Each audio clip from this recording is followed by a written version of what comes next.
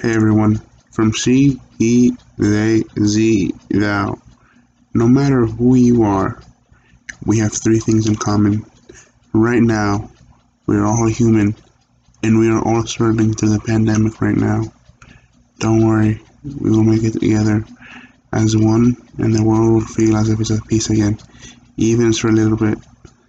Technology, the third problem, specifically computers. Which, yes, Harry, I'm looking at you. Phones do count as computers with different output and input, but not just computers specifically. Cybersecurity.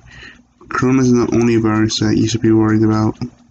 The best method of cybersecurity is known as cyber hygiene. Cyber hygiene is the practice of taking certain steps to ensure the safety of a person's information online and on the internet. These precautions consist of stronger passwords and using double-factor authorization. You can accomplish a stronger password by using a combination of random symbols, numbers, letters, capitalization, and lowercase.